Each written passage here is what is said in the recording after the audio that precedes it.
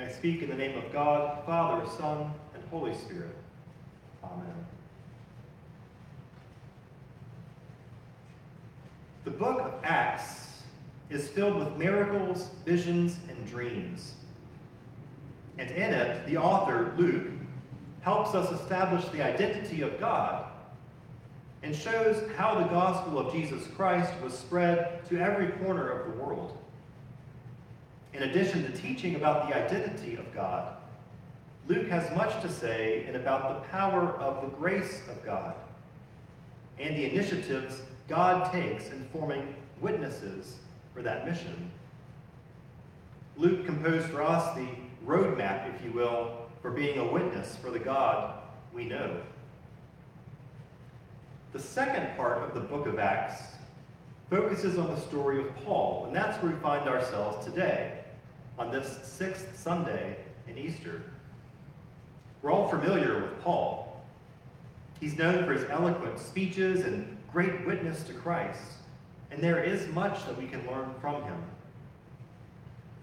Following his own conversion experience, he becomes one of the greatest teachers ever and one of the greatest evangelists ever. Paul knew God. Paul was in right relationship with God. And when you're in a right relationship with someone, you defend them at all costs. And that's what Paul is doing in Athens in our reading this morning. He realizes that the Athenians don't know much about anything because they do not know the first thing about the God that he serves. And he goes on to do something very important that we in the modern church should recognize, understand, and appreciate. You see, even though he was deeply distressed by all the idols he saw in the city, Paul did not get up on some big Greek soapbox and point his finger at the people of Athens, telling them that they would go straight to hell because of their idol worship and their non-Christian ways of living. Instead, he spoke to their culture, through their culture, in a way that acknowledged their worthiness as children of God. This was Paul being a true witness of the God he served. Paul begins to tell them about this unknown God that they already are trying to worship. And he doesn't condemn the Athenians for who they are. Nor does he begin with what separates them, but focuses rather on what they have in common. That can be a good lesson for a number of Christians these days. Paul knew God as the God of Abraham, Isaac, and Jacob. He knew God as the one who keeps promises. He knew God as a God of second chances and a God that saves. He knew God as a God of love. Paul told one group that God was a living God who made the heaven and the earth and the sea.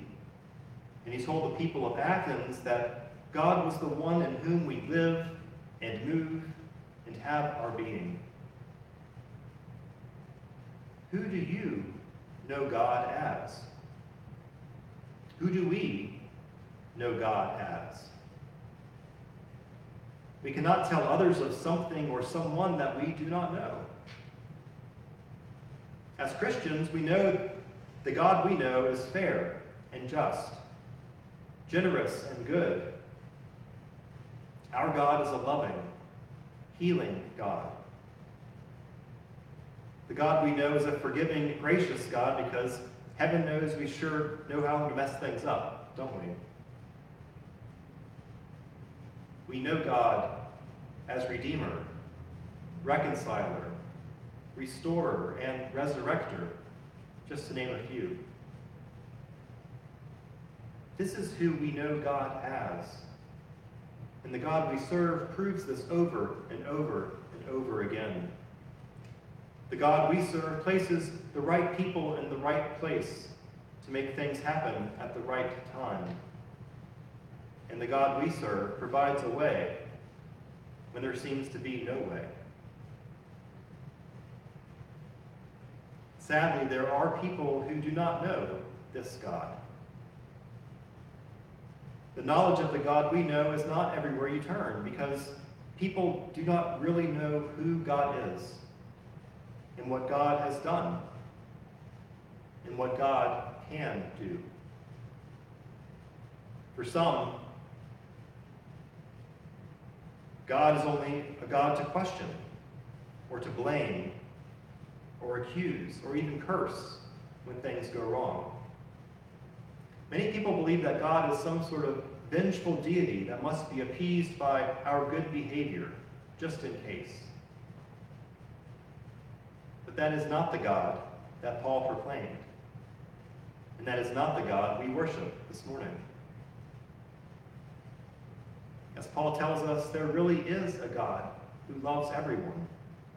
And yes, that includes our enemies as well. God's love, care, and identity were made abundantly clear in the person and ministry of Jesus Christ. Shouldn't that God be known by everyone, everywhere? That's where we come in. As Christians, as followers of Christ, we must bear witness to the God we know. In the life of Jesus, all the doubts and fears and anxieties over this unknown God disappeared completely.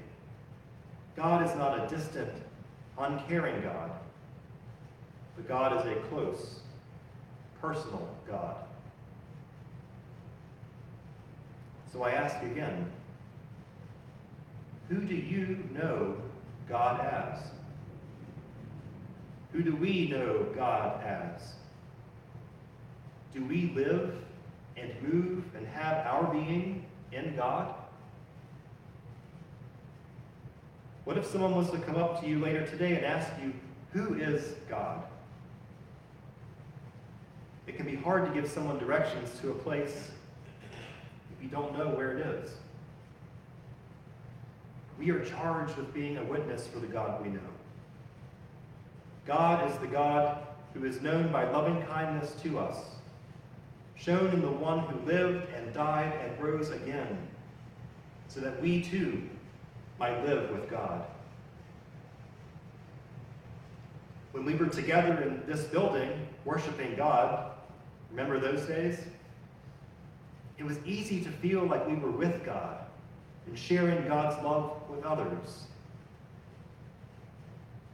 But as we know all too well right now, God's love and our calling as Christians does not and cannot stop at these doors or be constrained within these walls.